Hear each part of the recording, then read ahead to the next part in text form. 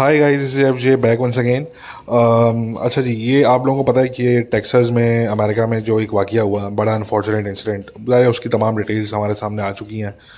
और ज़ाहिर है ऑब्वियसली हम इसको, इट गोज़ विदाउट सेइंग कि हम इसको सख्ती के साथ कंडेम करते हैं। और ये जो है वो एक ब्रिटिश पाकिस्तानी टेररिस्ट था, जिसने जो है वो ये वहाँ पे ये पूरा कारनामा अंजाम दिया। और देखें, मज़े की बात ये है कि इसके अंदर बड़ी फ़नी सिचुएशन है वंस अगेन। और वो ये कि देखें, ऐसा हो नहीं सकता कि दुनिया में कोई टेररिस्ट जो है वो अटैक हो, या कोई जो है वो कोई दहशतगर्द ग्रुप हो दुनिया में, या कोई एक्सट्रीमिस्ट ग्रुप हो, और उसके सपोर्टर आपको पाकिस्तान में ना मिले। ठीक है, ऐसा पॉसिबल नहीं है। आप हमास से जो है वो स्टार्ट करें, आप जो है वो आगे तक निकल जाएं आप। ठीक है ना, हिजबुल्लाह, हौतीज़, आप आगे तक निकल जाएं। ऐसा मुमकिन नहीं है कि कोई दुनिया में एक्सट्रीमिस्ट ग्रुप हो, कोई ऐसा टेररिस्ट ग्रुप हो और उसके सपोर्टर आपको कोई ना कोई पाकिस्तान में ना मिले।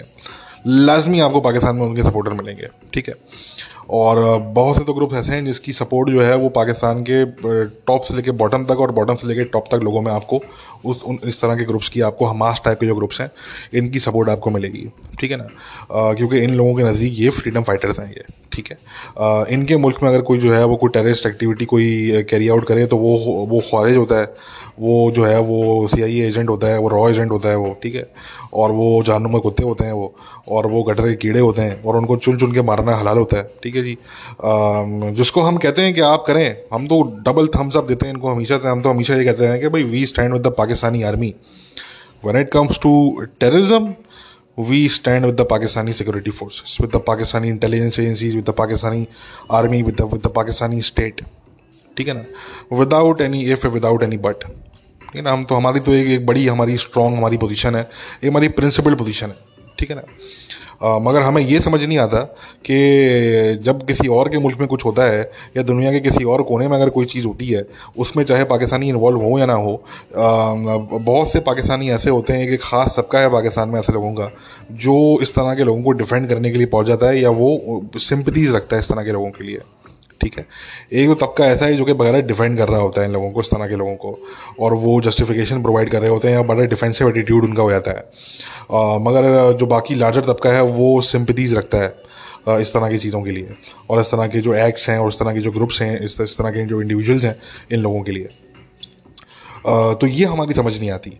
ठीक है ना जी, कि आपके मुल्क में टेररिज्म हो तो वो टेररिज्म है, मगर दुनिया के किसी और मुल्क में अगर टेररिज्म हो तो वो फ्रीडम फाइटर हो गए, वो रेजिस्टेंस हो गई वो। ठीक है ना, अभी मैं देख रहा था, ये पाकिस्तान के एक डिफेंस एनालिस्ट, वो बंदा लिखता है कि भाई हौथीज जो है वो फ्रीडम फाइटर्स हैं वो।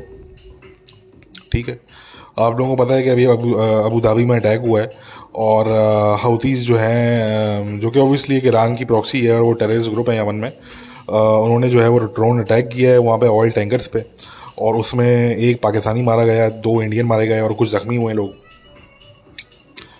तो ये जो पाकिस्तान के डिफेंस एनालिस्ट हैं भाईजान, ये कहते हैं कि जो हौथीज़ हैं वो फ्रीडम फाइटर थे। अच्छा, ये इन्होंने जो कहा, ये उस टाइम पे कहा कि जब ये ख़बर नहीं आई थी कि जी उसमें पाकिस्तानी और इंडियन मारे गए, मतलब पाकिस्तानी जो है वो उसके मरने की उसमें ख़बर तब तक नहीं आई थी। तो इन्होंने जो है वो इसलिए उस टाइम इन्होंने इस तरह की इन्होंने बात कर दी। बाद में इनको मुँह की खानी पड़ी जब ये खबर आई कि जी उसमें पाकिस्तानी ही मारा गया। तो उन्हीं के जो अपनी ऑडियंस थी, उन्हीं के जो अपने सपोर्टर थे, वो सारे के सारे उन्होंने उन पर चढ़ाई कर दी उन साहब पे, और उन्होंने बोला कि ये आपने कैसे इनको फ्रीडम फाइटर बोल दिया है। अब देखें ना, this is the confuse state this this this lot is in, कि मतलब कि ये इंतहा है कन्फ्यूजन की, कि ये हैं आपके defence analyst. This guy is a proper defence analyst. ठीक है ना जी, and he is considered to be pretty close, he and his group of little gang of his so called defence analyst. ठीक है ना, वो नए नए जो NDU के पास आउट होते हैं, तो वो जो है वो बेसिकली इनका जो पूरा ग्रुप है, they are considered pretty close with Pakistan's some power circles। तो ये हाल है, यानी कि बताने का मकसद कि this is the state that these people are in, कि ये मतलब ये हाल है कि वो मतलब 2 घंटे बाद अगले को मुंह की खानी पड़ रही है कि जी उसने फ्रीडम फाइटर बोल लिया बगैर तौर पे। ठीक है ना, अब पता लग रहा है कि जी उसमें पाकिस्तानी मारा गया। ठीक है, अच्छा, तो मैंने कहा देखें बात ये आती है कि अब ये जो हुआ टेक्सास के अंदर, एज़ यूजुअल हमने बिल्कुल एक्सपेक्ट किया था, और बिल्कुल हमारी एक्सपेक्टेशन पे पाकिस्तानी हमेशा पूरा उतरते हैं। कभी ऐसा नहीं होता कि पाकिस्तानी हमारी एक्सपेक्टेशन पे पूरा ना उतरे। हमने आज तक जो एक्सपेक्ट किया है पाकिस्तानियों से, ठीक है ना, पाकिस्तान की सरकार से, पाकिस्तानियों से, 98% of the time, 99% of the time, ठीक है ना, हमारी एक्सपेक्टेशन जो है वो पूरी हुई है, ठीक है, अनफॉर्चुनेटली। क्योंकि हम एक्सपेक्ट हमेशा इनसे बुराई करते हैं, हम इनसे हमेशा जो है ना वो कुछ नेगेटिव ही एक्सपेक्ट करते हैं, हम कभी इनसे पॉजिटिविटी एक्सपेक्ट करते ही नहीं है एक्चुअली, ठीक है ना।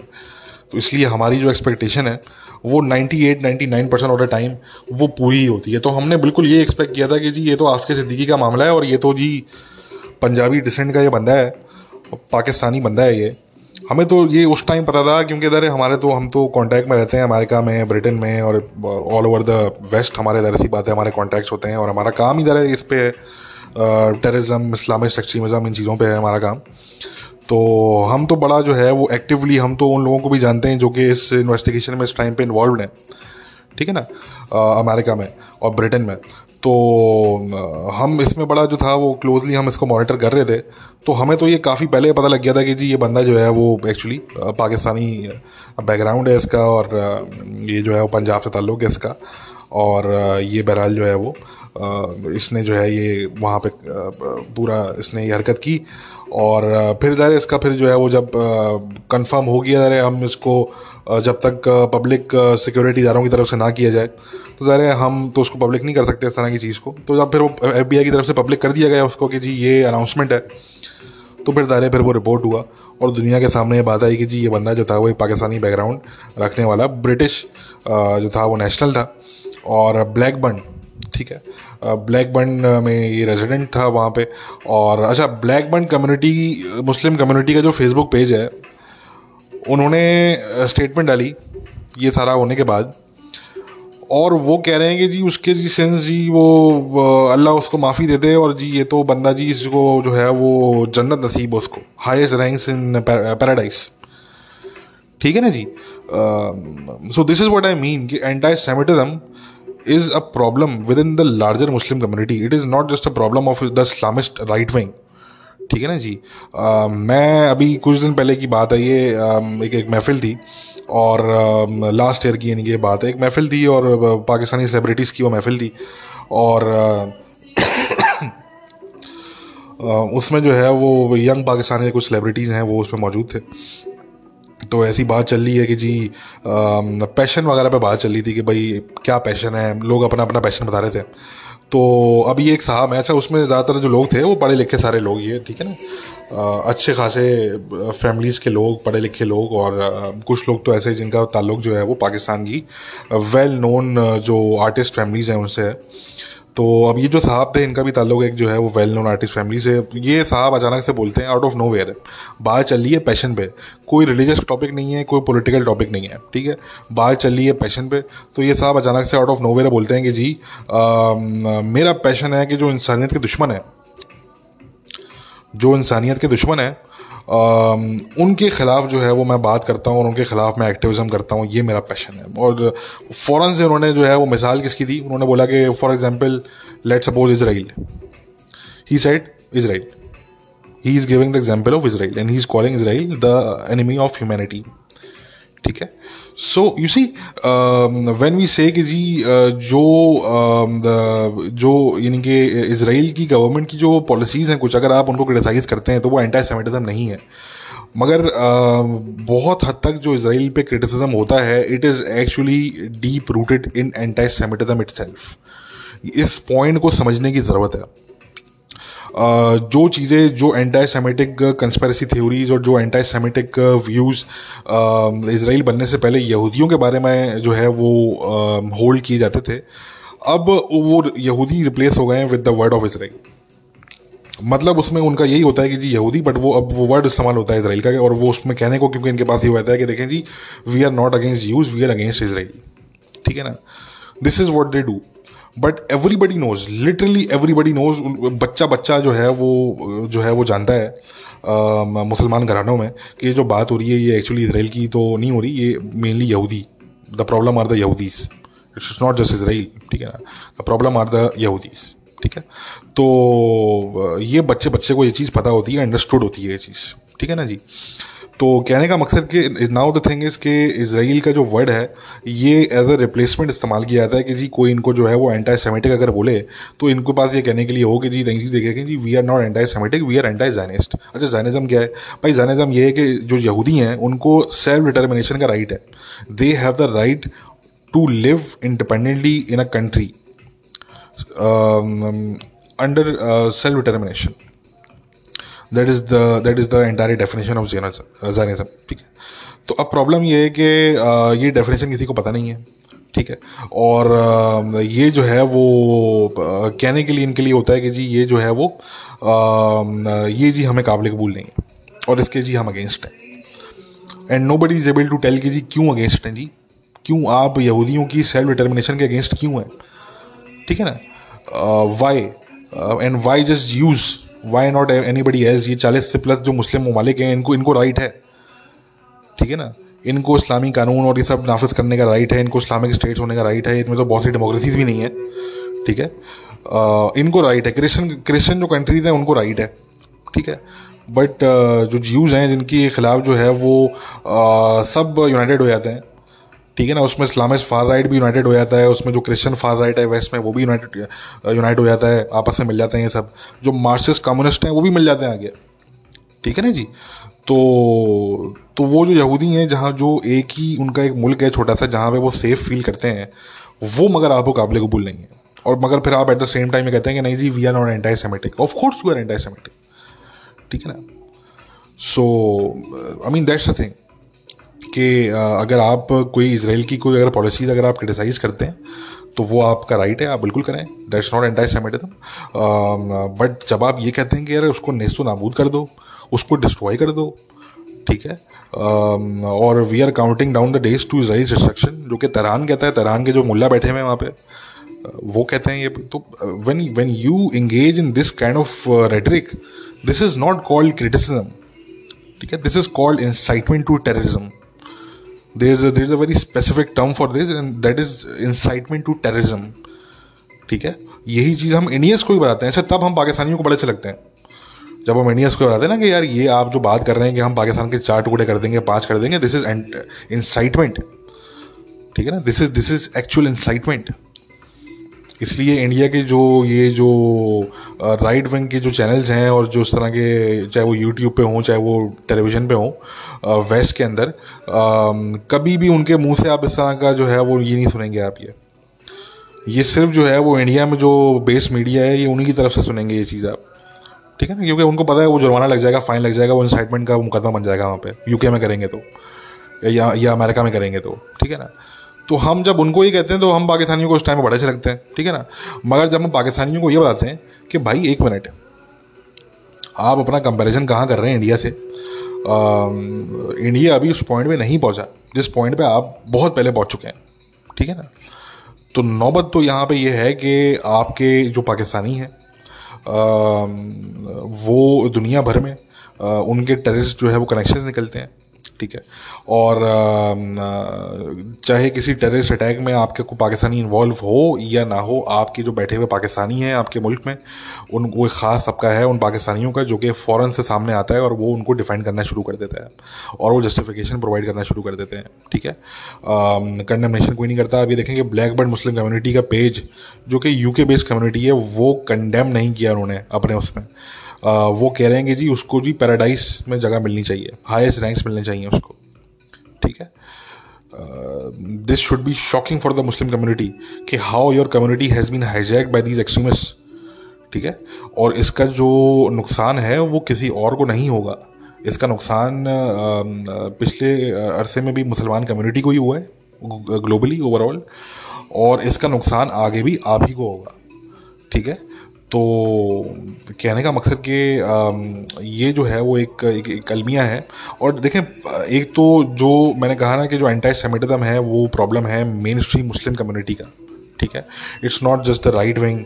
मैं आपको लेफ्ट विंग सेंटरिस्ट में आपको मुस्लिम दिखा दूं जो कि डीपली एंटी सेमिटिक हैं। और बहुत सी दफ़ा तो ये होता है कि लोग एंटी सेमिटिक होते हैं विदाउट एक्चुअली नोइंग कि they are being antisemitic, they are being antisemitic unknowingly, they are completely unaware, क्योंकि ये कल्चर्स के अंदर इतनी डीप रूटेड है. देखिए 5,000 साल पुरानी नफरत है ये, and it's never going to go away.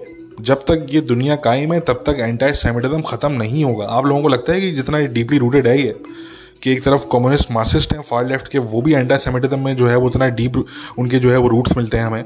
दूसरी तरफ जो है वो क्रिश्चियन फार राइट है अमेरिका में और बाकी वेस्टर्न कंट्रीज़ में, उनके हमें जो है वो इतने डीप रूटेड जो है वो एंटी सेमिटिज्म मिलता है उनके अंदर. फिर जो है वो हमें ये इस्लामिस्ट जो फार राइट है और ओवरऑल जो मुस्लिम कम्युनिटी है, ओवर 1 बिलियन मुस्लिम्स, उनके अंदर हमें जो है वो कितना डीपली रूटेड ये एंटी सेमिटिज्म मिलता है कि कोई ब्लिंक नहीं करता जब कोई आपस में गैदरिंग होती है और कुछ तरह की बात होती है तो लोग ब्लिंक नहीं करते या कोई उस पर प्रोटेस्ट भी नहीं करता कि यार ये गलत आप बात कर रहे हैं, आप यहूदियों के खिलाफ इस तरह की कैसी बात कर सकते हैं आप, how dare you say something like that about entire community. ठीक है ना. तो मगर किसी में ज़रूरत नहीं होती ये बात करने की. यू सी, तो कहने का मकसद कि यार ये आप जो है वो मतलब ऐसा मुमकिन नहीं है कि ये जो है वो नफ़रत, इतनी पुरानी नफ़रत जो 5,000 साल से चलती हुई आ रही है, ये आने वाले कई जो है वो साल जो है वो गुजारने के बाद ये ख़त्म हो जाएगी. मेरा तो नहीं ख्याल कि ये कभी ख़त्म होगी. ठीक है ना. तो अब इसका जो तरीका है इसको काउंटर करने का वो यही है कि आप हम सिर्फ एजुकेट ही कर सकते हैं. हम मुस्तकिल लोगों को एजुकेट ही कर सकते हैं, और जो लोग एजुकेट कर रहे हैं वो एजुकेट कर रहे हैं, वो अपना काम कर रहे हैं, तो हम एजुकेट ही कर सकते हैं. उसमें अगर जो है वो कोई 2 लोगों का भी अगर माइंड चेंज हो जाता है तो it's still a win. It is better than nothing. ठीक है ना. तो हमारा तो यही मानना है इसमें, सिंपल सी बात है. तो इसलिए जो है वो बात ये आती है कि ये अब एक अनफॉर्चुनेट चीज़ है, और इसमें हमें पाकिस्तानी गवर्नमेंट की तरफ से कोई स्टेटमेंट मैंने खैर एक्सपेक्ट नहीं की थी, मगर हम उम्मीद कर रहे थे कि यार शायद ये इनमें इतनी ज़रूरत हो कि ये शायद कोई स्टेटमेंट इस तरह की रिलीज़ करें. बट हमें कोई स्टेटमेंट जो है वो नहीं देखने के लिए मिली, बल्कि उसके अगले दिन ही जो है वो ये रिलीज़ आती है पाकिस्तान की गवर्नमेंट की तरफ से कि जी मिस्टर पुतिन के साथ जो डायलॉग हुआ है, जो कॉल हुई है, उसमें सो कॉल्ड इस्लामोफोबिया का हमने जिक्र किया है. ठीक है.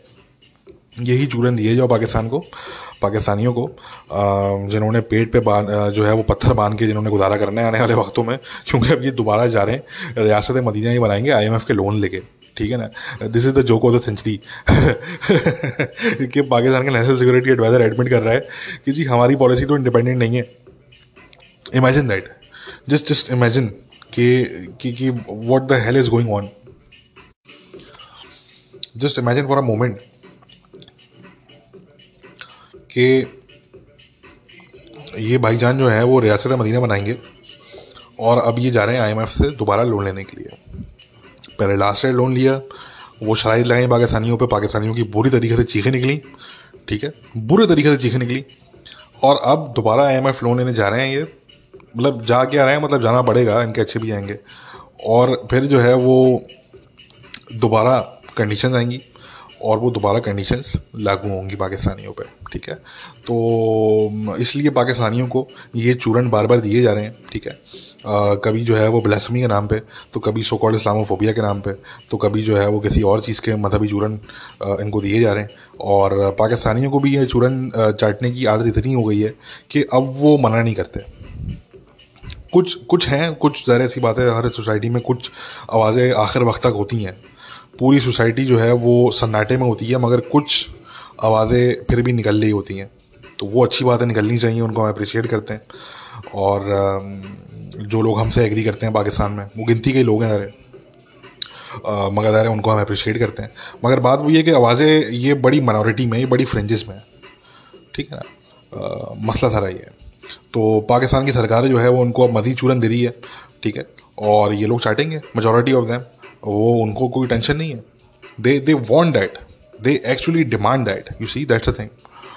तो इसलिए जो है वो मगर वही वाली बात है कि हम जब बार बार ये कहते हैं कि यार जो पाकिस्तानियों ने जो बबल बनाया है अपने लिए, जो पाकिस्तानी एक्चुअली स्टेट ने बबल बनाया है, ये तो स्टेट का काम ये है बेसिकली. ये तो स्टेट ने बबल पूरा क्रिएट किया है और वो अब इतना स्ट्रांग हो गया है कि अब तो ये हमें नज़र आता है कि जो पाकिस्तानी गवर्नमेंट के बहुत से लोग हैं वो उसी नरेटिव का शिकार हो चुके हैं जो नरेटिव एक्चुअली आया था दुनिया के लिए, बाकी दुनिया के लिए। वो पाकिस्तानियों के लिए नहीं था, वो एक्चुअली बाकी की दुनिया के लिए था। और वो जो अफगान जिहाद के उस टाइम का जो पूरा नरेटिव था, वो अब you reach a point when you start believing your own bullshit, and that is exactly what has happened with many Pakistani leaders today. They have actually started believing their own bullshit, you see. तो वो एक bubble बन गया है वो पाकिस्तान का, कि एक तरफ पाकिस्तान है वो अपने बबल में, और बाकी दूसरी तरफ जो है वो बाकी की पूरी दुनिया है, ठीक है ना। और फिर ये जो पाकिस्तान के जो सरकारी जो जो लोग हैं, ये फिर एक्सपेक्ट करते हैं पाकिस्तानियों से, और स्पेशली उन लोगों से जो कि वेस्ट में बेस्ड हैं, या जो है वो एग्री करते हैं इस चीज़ से कि यार पाकिस्तान को वेस्ट से जो है वो ताल्लुकात अपने अच्छे रखने चाहिए, और वेस्ट का इन्फ्लुएंस या वेस्ट से जो पाकिस्तान के मामलात हैं वो अच्छे होने चाहिए। तो फिर उन लोगों को ये चाहते हैं, उन लोगों से एक्सपेक्ट करते हैं कि नहीं यार आप जो है वो आप हमारे नैरेटिव से एग्री क्यों नहीं करते भाई। अरे भाई, आपका नैरेटिव जो है वो प्रो टेररिस्ट है, क्योंकि आप तालिबान से लेके आफिया सिद्दीकी और पता नहीं कौन कौन उसामा बिन लादेन को शहीद कह दिया आप लोगों ने खड़े हो गए। तो आप लोगों का तो नैरेटिव ये है स्टेट का, तो जिस इंसान को अपनी नाक कटवानी होगी ना दुनिया में, तो वो खड़ा हो जाएगा आपके नैरेटिव के साथ। जिसको दुनिया नहीं पूछेगी वो फिर आपके नैरेटिव के साथ खड़ा हो जाएगा आके। वरना आपके नैरेटिव के साथ खड़ा कौन होता है आगे? आपका अपना अलाइड चाइना खड़ा नहीं होता, आपका अपना अलाइड टर्की खड़ा नहीं होता आपके नैरेटिव के साथ, ठीक है ना जी। क्योंकि अगेन आपका नैरेटिव एक बिल्कुल ही बेहुदा और बेढंगा किस्म का नैरेटिव है, ठीक है। तो ये जो बार बार बात की जाती है पाकिस्तान में कि यार हमारे नैरेटिव हमारा ये है, देखें तो आपका बेहुदा नैरेटिव है। आप पहले अपना नैरेटिव ठीक करें, और फिर आप पढ़े लिखे पाकिस्तानियों से एक्सपेक्ट करें कि वो आपके नैरेटिव के साथ सिंपैथेटिक होंगे। सपोर्ट करना तो दूर की बात है, मगर जो एक सिंपैथीज होती है ना, जो एक सिंपैथेटिक एटीट्यूड होता है, वो भी नहीं होगा अगर आपका नैरेटिव जो है वो, अगर इस तरह का बेहुदा अगर आपका नैरेटिव होगा कि आपने जो बबल जो है वो जो पाकिस्तान में बेस्ड जो एक ख़ास एक जाहिल पाकिस्तानियों का तबका है जो आपने उन लोगों के लिए बनाया नैरेटिव, तो आप चाहेंगे जो पाकिस्तानी पढ़े लिखे हैं दुनिया भर में वो भी उस नैरेटिव के साथ जो है वो खड़े हो जाएं आके, ठीक है ना जी। तो ये तो मुमकिन नहीं है, ठीक है ना। जो पढ़ा लिखा पाकिस्तानी है, जो डिसेंट इंटेलिजेंट पाकिस्तानी है, वो हमेशा फिर आपके नैरेटिव के अगेंस्ट ही आपको खड़ा हुआ मिलेगा, क्योंकि आपका नैरेटिव बिल्कुल ऐसा ही नैरेटिव है जो कि आपके बबल में ही इसे वो एग्जिस्ट करता है एक्चुअली। उसका रियलिटी से दूर दूर तक कोई ताल्लुक वास्ता नहीं है। और वो नैरेटिव जो आपका यहाँ तक पहुँचा है वो इन्हीं इस तरह के लीडर्स की वजह से पहुँचा है, ठीक है ना। वो अयूब खान के टाइम से लेके और आज तक आपका जो नैरेटिव इस पॉइंट पे पहुंचा है ना, वो इसी तरह के लीडर्स लेकर आए हैं इस नैरेटिव को, कि उन्होंने आपको एक फैंटेसी पे बेस्ड इतना चूरन दिया है इन्होंने। जिस तरीके से खान साहब अभी दे रहे हैं ना कि वो एक तरफ जा रहे हैं IMF से लोन लेने के लिए, और दूसरी तरफ वो पाकिस्तानियों को बता रहे हैं कि हम बनाएंगे रियासत Medina. Just imagine for a moment. तो ये जो नॉनसेंस किस्म का जो फैंटेसी बेस्ड झूठ पे बेस्ड जो आपका एक खोखला नैरेटिव है आज की तारीख में, ये इस लेवल तक भी इतना अज़हा ये इसलिए बन गया है क्योंकि ये over the period of several decades आपकी जो रूलिंग लीड है वो आपको फैंटेसी बेस्ड चूरन आपको देती आई है वो, ठीक है ना। नैरेटिव वो होता है कि जो जिसका ताल्लुक को रियलिटी से हो, वो रियलिटी के करीब तर हो, वो एक्चुअली नैरेटिव कहलाता है। ये तो आप जिसको नैरेटिव कहते हैं, इसको तो नैरेटिव भी कहना जो है वो नैरेटिव जो पूरा जो एक वर्ड है उसकी बेइज्जती है ये, ठीक है। तो एनीवे ये this is highly frustrating for somebody like me, क्योंकि हम बार बार हम ये बात करते रहे हैं पास में कि ये जो बात की जाती है पाकिस्तान में कि हम जियो इकोनॉमिक्स की तरफ जाएंगे, ठीक है ना, और हम फला करेंगे, हम ढिमका करेंगे, हम ये करेंगे वो करेंगे, ठीक है ना। और हम हमेशा ये बात करते हैं कि देखें ये सारी गुड़ी गुड़ी बातें तो बहुत हो गई। अब देखें ना, जिससे मुझे याद आया, अभी इन्होंने नेशनल सिक्योरिटी पॉलिसी रिलीज़ की है, ठीक है, which in itself is a very amusing thing by the way. तो वो उन्होंने रिलीज़ की है, और ये दुनिया की वाहिद नेशनल सिक्योरिटी पॉलिसी है आई थिंक, जो कि सिर्फ 4 साल के टाइम पीरियड पे अप्लाई होती है। इसकी जो एक्सपायरी डेट है वो 4 साल है बेसिकली, राइट। वरना दुनिया भर के जो मुल्क हैं उनकी जो नेशनल सिक्योरिटी जो असेसमेंट होता है वो कम से कम 10 साल पे बेस होता है, वो कम से कम 10 ईयर्स से बेस होता है, 10 और ओवर 10 ईयर्स। मगर ये बहरहाल 4 साल की ये इन्होंने ये रिलीज़ किया। अच्छा, उसके अंदर क्या है? उसके अंदर सारी गुडी गुडी बातें हैं, वही जो हमें कुछ साल बाद, हर 3 साल 4 साल बाद हमें जो देखने को मिलता है पाकिस्तानी लीडर्स की तरफ से, कि वो अपने अपने पैरों से निकल के आते हैं और वो फिर दुनिया को बताने लगते हैं कि देखें जी, हम अच्छे बच्चे बन गए, हम गुड बॉयज़ बन गए, we are good boys now, ठीक है, हम कोई शरारत नहीं करेंगे, we are not naughty anymore, ठीक है, और हमने सारी अपनी नॉटीनेस जो है वो घर छोड़ कर आए हम, ठीक है, और we are now good boys, ठीक है ना। ये हर 3 साल बाद, 4 साल बाद आप नोटिस करें तो ये आपको पाकिस्तानी लीडर्स जो है वो उस तरह का नाटक करते हुए नजर आएंगे आपको, ठीक है। और उसकी वजह क्या होती है? उसकी वजह ये होती है कि इनको कुछ ना कुछ इनके इंटरेस्ट होते हैं। अच्छा, पाकिस्तान में मसला ये है कि पाकिस्तान में नेशनल इंटरेस्ट तो है नहीं, रूलिंग एलीट के इंटरेस्ट हैं, ठीक है, तो इनके कहीं ना कहीं कोई ना कोई इंटरेस्ट होते हैं। अभी करंटली मसला ये है कि वो जो सीपैक के नाम पे जो पूरी करप्शन चल रही थी, जो लोगों के जो दुकानें चल रही थी, वो अभी बंद हो गई हैं फिलहाल, ठीक है, क्योंकि वो चाह रहे हैं पैसा वैसा रोकती है फिलहाल, ठीक है। अब इनको चाहिए पैसा, इनको चाहिए एड, ठीक है ना जी। तो अब इनको पता है कि एड कहाँ से मिलेगी। चाइना तो एड देता नहीं है भाई, चाइना तो लोन देता है या इन्वेस्टमेंट करता है चाइना, ठीक है ना जी। तो एड वेड तो कॉन्सेप्ट है नहीं चाइना में, तो इनको पता है कि यार एड अब कहाँ से मिलेगी, तो यार वेस्ट से ही मिलेगी एड। ये तो तालिबान भी जानते हैं, दुनिया जानती है कि वेस्ट से ही एड मिलेगी। एड अगर कोई देता है तो वेस्ट देता है, जो एड वेस्ट देता है वो कोई दुनिया का मुल्क नहीं देता, सीधी सी बात है, ठीक है ना जी। तो अब ये इसलिए हमें ये बातें हमें जो है वो सुनने को मिल रही हैं कि जी रीसेट होना चाहिए, रीबैलेंस होना चाहिए। देखिए जी, हमारे फाइनेंशियल इंटरेस्ट तो देखें हमारे वेस्ट के साथ ही है ना, कुछ भी है। अरे भाई, ये तो हम कई अरसे से कह रहे हैं, मगर बात ये है कि ये खोखली बातें, अगेन ये खोखली बातें, क्योंकि इसकी कोई बेसिस नहीं बनती ना। और ये वेस्ट भी समझ गया, अमेरिका भी समझ गया, इसलिए अमेरिका इनको घास नहीं डाला बिल्कुल। देखिए ना, America is completely ignoring them. क्यों? क्योंकि अमेरिका समझ चुका है, अमेरिका को पता है कि यार इनकी तो जेब खाली है, आना इन्होंने हमारी तरफ ही है, ठीक है ना जी। तो अभी वेट करो इनका, इनका ज़रा प्रॉपर ज़रा घुटनों पे आने का वेट करो और सुकून से देखो इनको, ठीक है ना। और वो कैरेट स्टिक जो उनकी एक पॉलिसी चलती रही है, वही वो पॉलिसी अब ज़रा डिफरेंट तरीके से वो लेके चल रहे हैं, मगर पॉलिसी वो बेसिकली वही है, कैरेट और स्टिक वाली, ठीक है ना। तो अब ये इसलिए क्योंकि इनकी जेब खाली है, इनको पता है कि यार हमें हमें फाइनेंशियल एड जो है वो वेस्ट की तरफ से मिलनी है, ठीक है ना जी। जो वेस्टर्न जो इंस्टीट्यूशंस हैं उन्होंने ही हमें जो है वो एड वेड देनी है, या वेस्टर्न गवर्नमेंट से हमें एड देनी है। तो अब ये दोबारा से जो है वो थोड़ा चाइना से थोड़ा जो है वो एक स्टेप पीछे लेके अब ये कुछ कदम बढ़ाने की कोशिश कर रहे हैं वेस्ट की तरफ। बट अगेन बात वो आती है कि वेस्ट के साथ ताल्लुकात आपके बुरे हैं। आपके जो प्राइम मिनिस्टर साहब हैं उन्होंने तो विजिट नहीं किया कोई एक जो है वो वेस्ट में, कोई यूरोप वगैरह का, ठीक है ना जी। और वो जिस तरीके का आपका एटीट्यूड रहा है, जो एब्सोल्युटली नॉट है, जितना महंगा पड़ा है पाकिस्तान को, ठीक है ना जी। तो ये तो वक्त बताएगा, तो जो हिस्टोरियंस होंगे वो लिखेंगे, वो बताएंगे आपको कि यार कितना महंगा पड़ा है, हम तो नहीं बताएंगे आपको, ठीक है ना जी। तो ये बहरहाल जो है वो ये सारे मामलात हैं भाई, ठीक है ना। फ्रांस के साथ आपने बिगाड़ के रखी हुई है तमाम, आप ये देख लें। अच्छा, इंडिया के साथ कह रहे थे कि जगह जी 100 साल की दुश्मनी, हम जो है वो हम 100 साल तक दुश्मनी की बात नहीं करेंगे, ठीक है ना। तो पेपर के अंदर तो ऐसा कुछ भी नहीं है वो बेसिकली, और वो सेम ओल्ड उसमें जो है वो चीज़ें हैं कि जी कश्मीर जो है वो हमारा मुद्दा है, कश्मीर कोर एलिमेंट है, कश्मीर के बगैर बात आगे बढ़ नहीं पाएगी, ठीक है ना। हिंदुत्व वगैरह के भी उसमें कहीं ना कहीं जिक्र है। तो मतलब ये तो मतलब वही चीज़ है बेसिकली। इसकी इन्होंने मार्केटिंग इस दफ़ा जो है वो थोड़ा डिफरेंटली की है, मगर ये चीज़ वही है basically, and nobody is taking it seriously. हमारे कुछ कैपिटल से हमारी बात हुई तो हमें जो है यही सुनने को मिला कि ये जो है वो not many people are taking this seriously, that's the thing.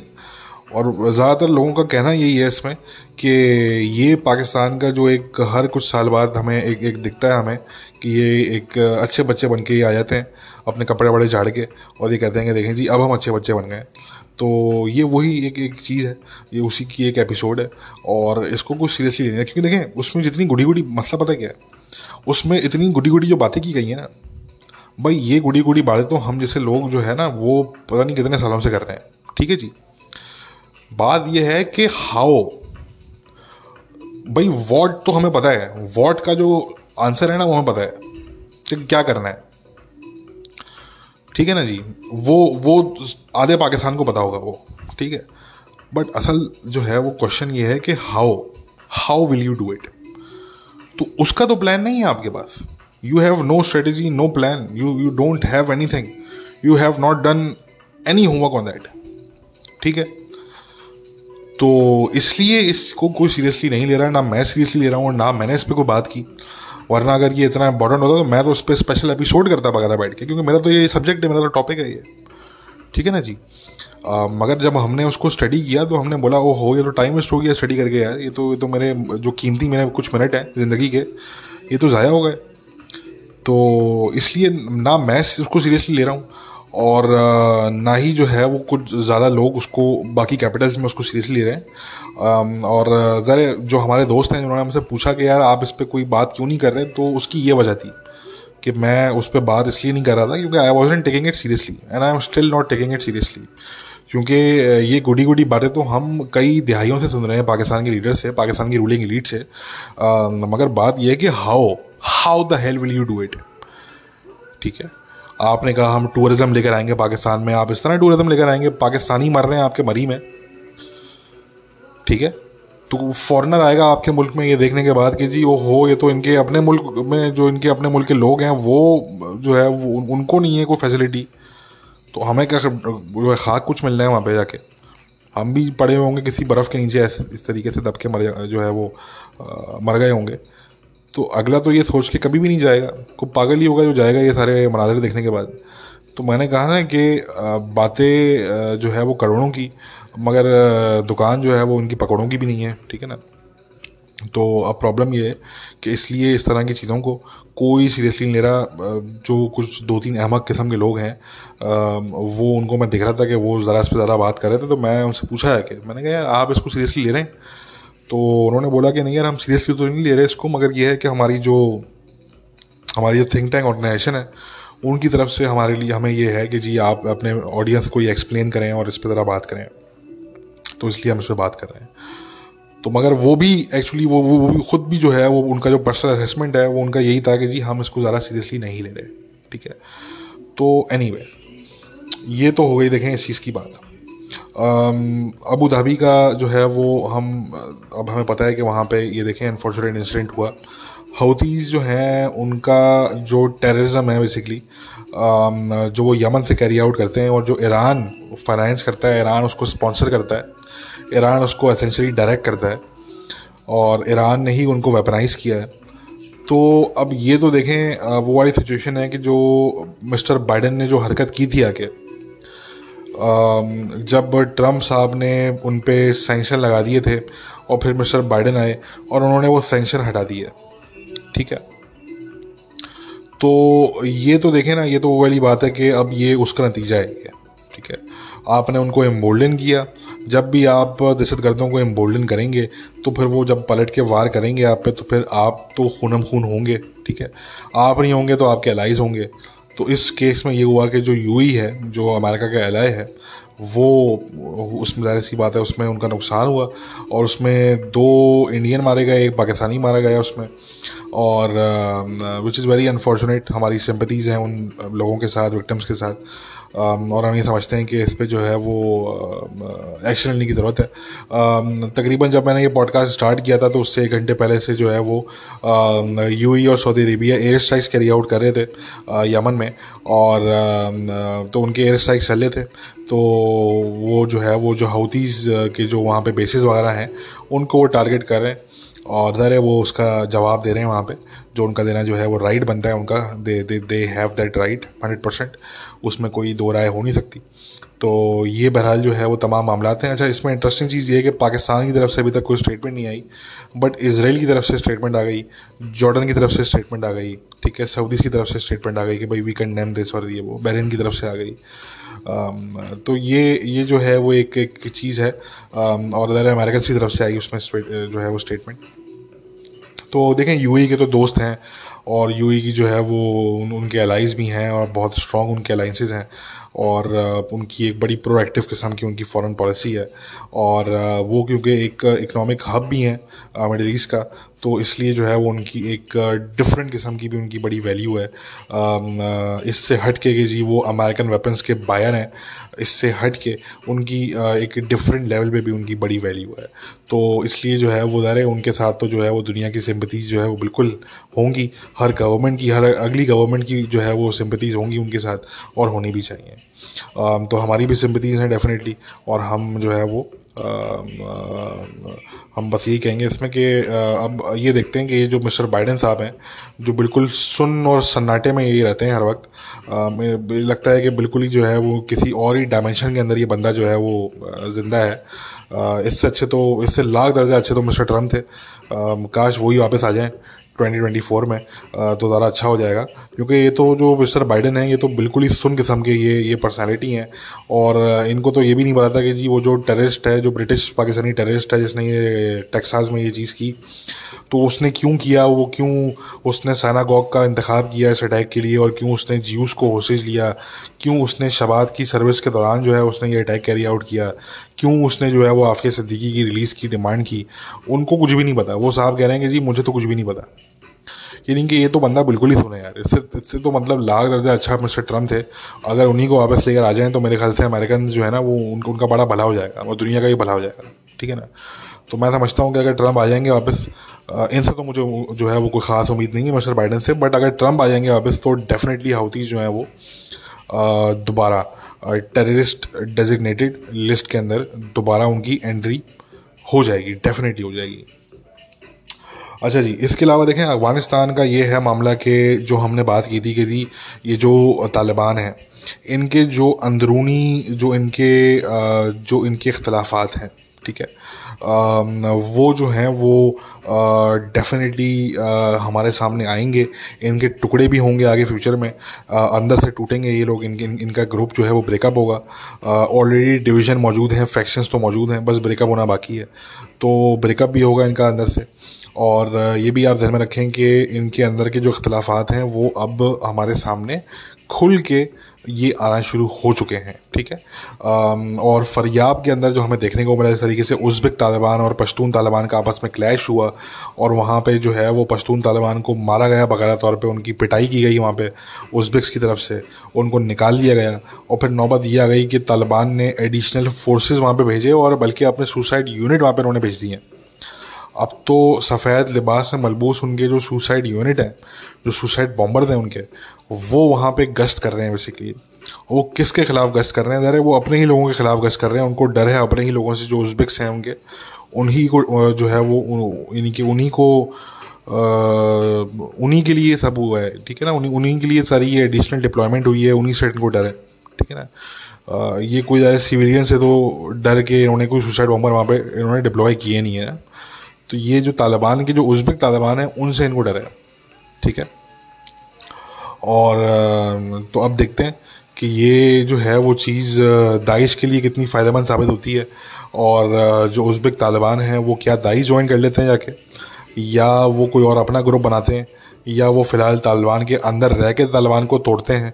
मगर ये बात तो तय है कि उज़्बेक्स जो हैं इस वक्त, Uzbeks they are pissed off, और मुझे नहीं लगता कि अब इनकी कोई सही तरीके से कुछ सेटलमेंट हो पाएगी तालिबान सेंट्रल के साथ, ठीक है। तालिबान सेंट्रल जो है, जो उनकी मेन कमांड है, तो पश्तून है, उनके साथ मुझे नहीं लगता कि इनकी आपको सेटलमेंट हो पाएगी।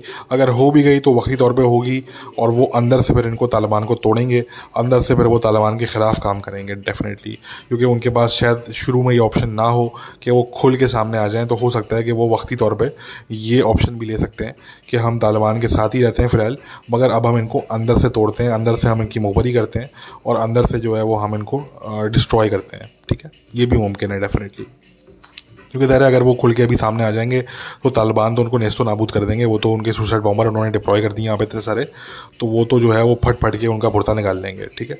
तो इसलिए वो हो सकता है इस तरह की चीज़ वो ना करें उज़्बेक्स, और हो सकता है कि वक्ती तौर पर वो मसलियत से काम लें और वो तालिबान को अंदर से तोड़ें। मगर ये हमारी जो रिपोर्ट है हमारे पास अफ़गानिस्तान से, ये तस्दीक शुदा है, 100% कन्फर्म्ड है कि there is no way in hell that Uzbeks and the Pashtun Taliban, they are going back together in a proper way, right? तो मैंने कहा अगर ये होगा भी तो ये वक्ती तौर पे होगा, और ये बिल्कुल इसी तरीके से होगा कि उज़्बेक्स मसलियत के तौर पे, इसलिए नहीं कि वो चाहते हैं बल्कि मसलियत के तौर पे वो कुछ टाइम मज़ीद तालिबान के साथ वो रह सकते हैं, बट फिर वो अंदर से उनको काटेंगे, अंदर से जो है वो उनको तोड़ने की वो पूरी कोशिश करेंगे, और काफ़ी हद तक वो कामयाब उसमें होने के उनके चांसेस हैं, ठीक है। अच्छा, दाइश के अटैक्स जो है वो as usual by the way चल रहे हैं। ये भी मैंने आपको बताया था कि जो चाइनीज़ एम्बेसडर हैं, अभी उन्होंने रिसेंटली उन्होंने जो मीटिंग की थी सिराजुद्दीन हक्कानी से, तो ज़ाहिर है इससे ये बात साबित हो जाती है कि चाइना भी इस वक्त सेटिस्फाई नहीं है, और ये भी चीज़ है कि हो सकता है कि पाकिस्तान की इस्टेब्लिशमेंट ने चाइना के थ्रू ये मैसेज अपने तरफ से भी भिजवाया हो। कुछ कंसर्न चाइना के हो सकते हैं और कुछ कंसर्न इसमें पाकिस्तान के भी हो सकते हैं कि जी हमें जी ये कंसर्न है कि जी आपका जो सॉइल है ये अभी भी जो है वो कम्प्लीटली सेफ़ नहीं है, और आपके मुल्क में आपके सॉइल में जो है वो अफगान सॉइल पे अभी भी फॉरेन टेररिस्ट ग्रुप जो है वो मौजूद हैं, जो कि हकीकत है। टीटीपी मौजूद है, उग्र जिहादी वो मौजूद हैं, ठीक है। ये सारे ग्रुप वहाँ से गए नहीं हैं, वहाँ पे मौजूद हैं। अलकायदा भी मौजूद है और दाइश तो है ही मौजूद वहाँ पे, ठीक है। तो मैंने कहा ना कि ये इस चीज़ को साबित करती है ये बात कि चाइना इज़ नॉट सेटिस्फाइड, और चाइना के मैसेज के पीछे जो सिराजुद्दीन हक्कानी को उन्होंने दिया है उसके पीछे कहीं ना कहीं पाकिस्तान भी इनडायरेक्टली मौजूद है, ठीक है। अच्छा, क्योंकि हमने बताया ना आपको कि ये मसलियत के तहत जो है ये बहुत सी चीज़ें भी मसलियत के तहत होंगी कुछ टाइम तक, जिसमें पाकिस्तान भी जो अपनी पॉलिसी है वो मसलियत के तहत ही रन कर रहा है वो, ठीक है।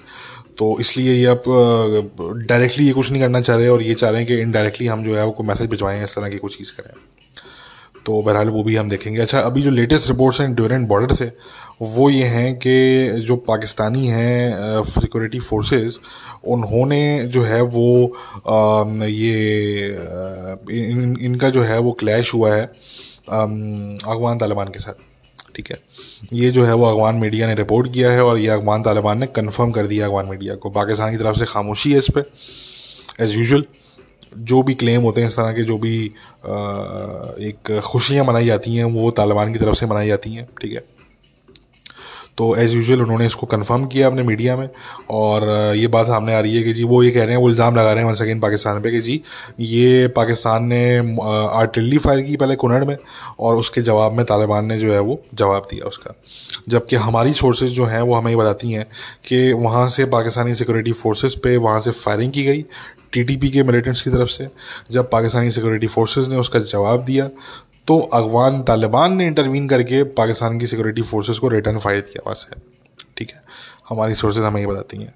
तो ये बहरहाल मामलात हैं, और हम इस पर ज़्यादा बात नहीं करेंगे क्योंकि हम इस पर बहुत बात कर चुके हैं, ठीक है। हमने बहुत मुफ्त के हमने जो है वो 1.5 रुपये के हमने मशवरे दे दिए पाकिस्तानियों को, ठीक है। वो अब हम देना बंद कर चुके हैं, ठीक है। हमारा भी टाइम कीमती है, हमारा भी एनर्जी हमारी कीमती है भाई, ठीक है ना जी। तो इसलिए हमारे पास फजूल टाइम नहीं है उन लोगों के लिए जो कि दुनिया भर के दहशतगर्दों को सपोर्ट करते हैं, मगर वो उन दहशतगर्दों के भी सिंपैथाइजर्स हैं जो कि उनके अपने ही लोगों को, अपने ही फौजियों को, अपने ही पुलिस वालों को मारते हैं, ठीक है, या उनके ख़िलाफ़ हैं, ठीक है ना। तो इसलिए ऐसे पाकिस्तानियों के लिए हमारे पास कोई टाइम नहीं है, और क्योंकि अनफॉर्चुनेटली ज़्यादातर पाकिस्तानी इसी किस्म के लोग हैं, तो इसलिए हमने बस जो बात हमने करनी थी वो हमने कर दी। जो हमसे एग्री करने वाले लोग हैं पाकिस्तान में, उन्होंने भी हमारी बात सुन ली और वो हमारी बात को आगे भी बढ़ाया उन्होंने, और जो बाकी लोग हैं वो हमारे लिए मैटर नहीं करते, ठीक है। तो इसलिए जो है वो कहने का मकसद कि मैं अब इस पर ज़्यादा कोई बात नहीं करूँगा। ये पाकिस्तान जाने हैं, पाकिस्तान के सिक्योरिटी के इदारे जाने हैं, पाकिस्तान की इस्टेब्लिशमेंट जाने हैं, पाकिस्तान की गवर्नमेंट जो मिस्टर इमरान खान लीड कर रहे हैं उनकी ये बेहुदा जो पॉलिसी है अफगान तालिबान को अपीस करने वाली, वो जाने, उनकी पॉलिसी जाने। पाकिस्तान जाने, पाकिस्तान का स्टेट जाने कि तालिबान को किस तरीके से हैंडल करना है। ठीक है जी। और बहरहाल ये जो ख़बर थी, जो हमने आपसे कहा था कि हम आपको ख़बर ज़रूर देंगे, अब आपको हम अपनी ओपिनियन नहीं देंगे मगर आपको हम ख़बर ज़रूर देंगे। तो ये ख़बर थी कि ये क्लैश हुआ है वहाँ पे, और ऐसे क्लैशेस आपको फ्यूचर में भी देखने के लिए मिलते रहेंगे। ये मामला हमने उस टाइम बता दिया था जब DGISPR साहब ने, मेजर जनरल बाबर इफ्तिखार साहब ने जो है वो जब अपनी प्रेस कॉन्फ्रेंस में ये कहा था, तो हमने उसके जो है बाद जो पॉडकास्ट किया था, तो हमने हमारा उस पर जवाब यही था कि ठीक है, हम रेस्पेक्ट करते हैं उनकी बात की, कि उन्होंने कहा कि ठीक है जी, हम डिप्लोमेटिक चैनल्स के थ्रू हम उसको रिजॉल्व कर लेंगे और कोई ऐसा बड़ा मसला नहीं है XYZ।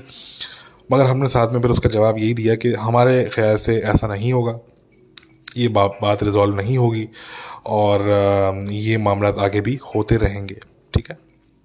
तो ये मामला बहरहाल हमारे सामने अब आ गया है कि ये मामला अभी वहीं पे है, और ये मामला तो स्टिल जारी हैं। और जो भी लोग ये बात करते रहे हैं कि जी सब कुछ ठीक हो जाएगा, उनकी अपनी ओपिनियन तो हो सकती है, उनकी अपनी खुशफहमी कह सकते हैं, या शॉर्ट साइटेडनेस कह सकते हैं, या शायद गफलत कह सकते हैं, या मसलियत कह सकते हैं, उसको आप कोई भी नाम दें। आई डोंट नो कि वो क्या है, किसके केस में क्या है, मुझे नहीं पता। मगर ये है कि ये ज़रूर है कि ये जो मामलात हैं ये अभी हल नहीं हुए, ये मामलात अभी स्टार्ट हुए हैं। इस पॉइंट को आप नोट कर लीजिए कि ये मामलात, मैं रिपीट कर देता हूँ, कि अभी हल नहीं हुए, अभी रिजॉल्व नहीं हुए, बल्कि ये मामलात तो अभी स्टार्ट हुए हैं। ठीक है। तो बस इस बात को आप ध्यान में रखिएगा। अच्छा जी, इसको हम यहीं पे अपने पॉडकास्ट को हम ख़त्म करेंगे। वंस अगेन हमारी सिंपथीज़ हैं UAE के साथ, हमारी सिंपथीज़ हैं जूइश कम्युनिटी के साथ, स्पेशली अमेरिकन जूइश कम्युनिटी के साथ। उनके साथ जो हुआ टेक्सास में बहुत बुरा हुआ, और इसकी ज़रा इन्वेस्टिगेशन चल रही है। ये जो मलिक फ़ैसल नाम का जो ये बंदा है, पंजाब से ताल्लुक़ है पाकिस्तान के इसके वालिदैन का, और ब्लैक बैंड कम्युनिटी जो UK में है वहाँ का ये रेजिडेंट था, और 2 हफ्ते पहले तकरीबन ये अमेरिका गया था। अभी बहुत से और इंकशाफात होना बाकी हैं। सामने बात आ रही है कि ये लेबर पार्टी से, UK की जो लेबर पार्टी है उससे भी इसका ताल्लुक़ था, और ये तबलीगी जमात का भी मेंबर रहा है ये। उनके साथ भी इसने ट्रिप्स वगैरह किए हैं, और एंटी इजराइल रैलीज के अंदर भी इसने शिरकत की है। तो वही हमने जो ज़रा हम बात हमेशा करते रहें कि ये जो एंटी सेमिटिक कॉन्स्पिरेसी थ्योरीज़ हैं, ये मेन सोर्स होती हैं एंटी इजराइल कॉन्स्पिरेसी थ्योरीज़ की। बस अब फ़र्क ये होता है कि जी उसकी जगह इजराइल का वर्ड इस्तेमाल किया जाता है, बाकी तो कोई फ़र्क नहीं होता। कॉन्स्पिरेसी थ्योरीज़ जो हैं वो सेम की सेम है। तो अब इससे आप अंदाज़ा लगाएं कि वो शख्स जो है वो सिनागॉग में यहूदियों को होस्टेज लेके वो ये समझ रहा था कि मैं जो है वो आफिया सिद्दीकी को छुड़वा लूँगा, और यहूदियों का इतना इन्फ्लुएंस है अमेरिका पे, वो बंदा ये समझ रहा था। ठीक है। तो इससे अंदाज़ा होता है कि किस किस्म के इनके जो है वो माइंडसेट है, और किस किस्म के जाहिल किस्म के ये लोग हैं, किस किस्म का ये इनका जो है वो दिमाग के अंदर इनका क्या भरा हुआ है, मेरी तो समझ से बाहर है। मगर ये है कि बहरहाल उसकी जो जन्नत में आने की ख्वाहिश थी वो स्वाट ने पूरी कर दी, और ये अच्छा हुआ कि किसी और वहाँ पे जो होस्टेज जो थे वहाँ पे कम से कम उनको कोई नुकसान नहीं पहुँचा। ये जो है वो बहुत अच्छा हुआ। तो मगर ये वाली बात आती है कि अभी इसकी जो और चीज़ें हैं वो इन्वेस्टिगेट की जा रही हैं। 2 टीनेजर्स हैं जिनको अरेस्ट किया गया UK के अंदर, वो इन्वेस्टिगेट किया जा रहा है उनको।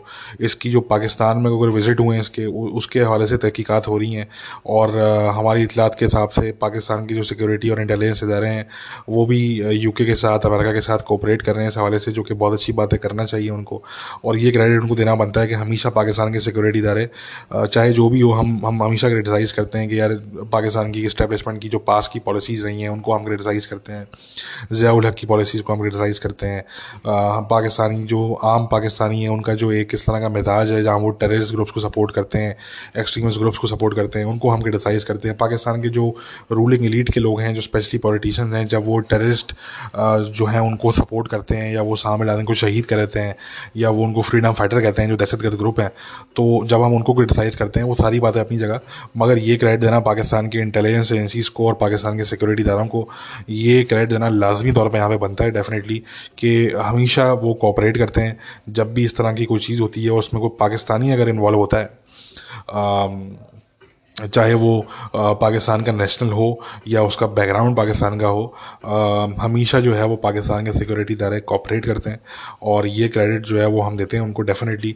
और ये दुनिया के जो सिक्योरिटी इदारे हैं वो भी उनको ही क्रेडिट देते हैं, चाहे वो अमेरिका के सिक्योरिटी इदारे हों, चाहे वो बरतानिया के हों, चाहे वो बाकी मुल्कों के हों, वो भी पाकिस्तान के सिक्योरिटी इदारों को ही क्रेडिट देते हैं कि हाँ, हमेशा पाकिस्तान के सिक्योरिटी इदारे कोऑपरेट करते हैं, फुली कोऑपरेट करते हैं, और डेफिनेटली करना चाहिए। ठीक है, तो इसलिए जो है वो ये क्रेडिट देना बनता है उनको। तो ये बहरहाल तमाम मामलात हैं। तो मैंने कहा कि हमारी जो है वो सिंपथीज़ यहूदी कम्युनिटी के साथ हैं, पूरी पूरी सिंपथीज़ हैं हमारे उनके साथ। एंटी सेमिटिज़म पे हम बात करते हैं, करते रहे हैं पास में, और करते रहेंगे आने वाले वक्तों में। अमेरिका में मुस्लिम कम्युनिटी में, अमेरिका की मुस्लिम कम्युनिटी में बहुत से ऐसे लोग हैं, पर्सनली हम कुछ लोगों को जानते हैं, जो कि एंटी सेमिटिज़म पे खुल के बात करते रहे हैं पास में, और वो आज भी कर रहे हैं, और वो आगे आने वाले वक्तों में भी करते रहेंगे। And they have always stood by the American Jewish community, just like the American Jewish community always stands with the American Muslim community.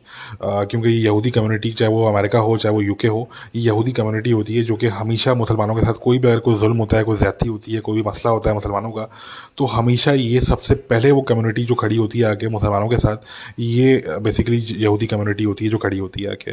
तो इसलिए जो है वो ये जो है वो रियलाइज़ करना इम्पॉर्टेंट है, और इसलिए अगर उनके साथ इस तरह की कोई चीज़ हुई है डेफिनेटली, तो इसमें जो है वो उनके साथ खड़ा होना और उनको डिफेंड करना, और ये कहना कि जी एंटी सेमिटिज़म की कोई जगह नहीं है कहीं पे, ये कहना जो है वो बहुत इंपॉर्टेंट है।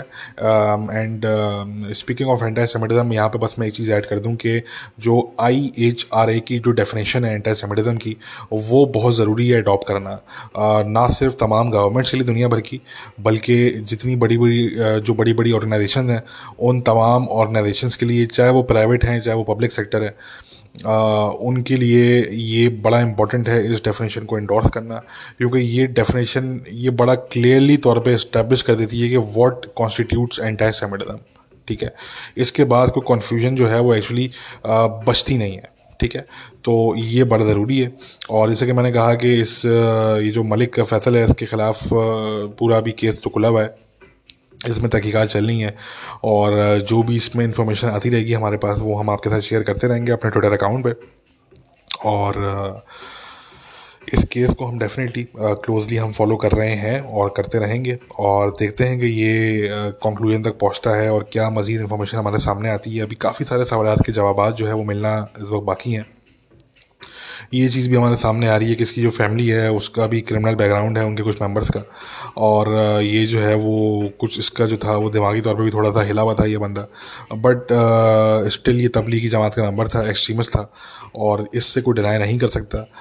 अगर ये थोड़ा बहुत हिला हुआ भी था दिमागी तौर पे, तो स्टिल ये इस्लामिस्ट एक्सट्रीमिस्ट था, और इसकी जो पूरी की पूरी मोटिवेशन थी वो Islamist extremism based antisemitism जो है वो थी इसकी पूरी की पूरी आइडियोलॉजी।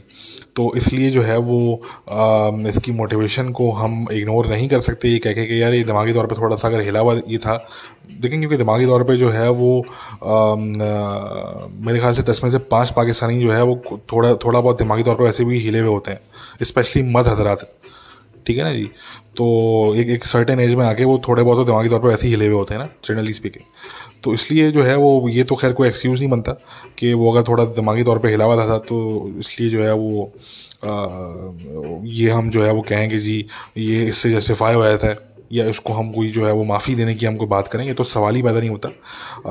क्योंकि बात ये आती है कि वो इस्लामिस्ट एक्सट्रीमिस्ट था, उसने कैंपेनिंग वो कर रहा था काफ़ी टाइम से, और उसने जो है उस तरह की बातें की थी कि जी 9/11 जो था उसमें मैं चाहता हूँ कि 9/11 के अंदर मेरी कुछ शिरकत होनी चाहिए थी, मैं चाहता हूँ कि 9/11 का मैं पार्ट होता, मैं क्यों पार्ट नहीं था। That's what he was saying. तो ये तमाम चीज़ें ऑन द रिकॉर्ड मौजूद हैं उसके वाले से। तो बंदा वो थोड़ा बहुत हिला हुआ भी था भी। तो वैसे तो देखें तमाम टेररिस्ट थोड़े बहुत हिले हुए होते हैं डेफिनेटली। अगर आप ये बिलीव करते हैं कि आप जो है वो अगर अपने आप को धमाके से उड़ा लेंगे इनोसेंट लोगों के आगे, और कई लोगों को लेकर अगर आप मर जाएंगे तो आपको हूरें मिलेंगी, ठीक है ना, तो दिमागी तौर पे तो आप हिले में हैं डेफिनेटली, इसका मतलब तो ये वाज़े तौर पे है। मगर इसका मतलब ये बिल्कुल नहीं है कि हम इसको एक्सक्यूज़ के तौर पे इस्तेमाल करें, ठीक है। उसकी जो आइडियोलॉजी थी, उसकी जो मोटिवेशन थी, वो एक्चुअली इस्लामिस्ट एक्सट्रीमिस्ट जो आइडियोलॉजी है वो थी, और जो एंटी सेमिटिज़म जो इस्लामिस्ट एक्सट्रीमिस्ट आइडियोलॉजी में रूटेड जो एंटी सेमिटिज़म है वो एंटी सेमिटिज्म था। क्योंकि एंटी सेमिटिज्म की बहुत सी फॉर्म्स हैं। एक वो फॉर्म है जो कि इस्लामिस्ट एक्सट्रीमिज्म के अंदर रूटेड है, एक वो फॉर्म है जो कि क्रिश्चियन फार राइट के अंदर रूटेड है, और एक वो फॉर्म है जो कि मार्क्सिस्ट और कम्युनिज्म के अंदर जो है वो रूटेड है। ठीक है, तो ये डिफरेंट फॉर्म्स हैं एंटी सेमिटिज्म की।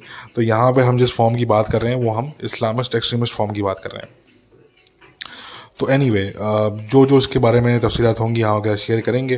वंस अगेन हमारी सिंपथीज़ हैं जूश कम्युनिटी के साथ, और हमारी सिंपथीज़ हैं ऑब्वियसली यूएई के साथ। ठीक है, और उन पाकिस्तानी और उन इंडियंस की जो फैमिलीज़ हैं उनके साथ जिनकी जो है वो वहाँ पे डेथ हुई यूएई में। एनीवे गाइस, अपना बहुत बहुत ख्याल रखिए। ठीक है, बाय।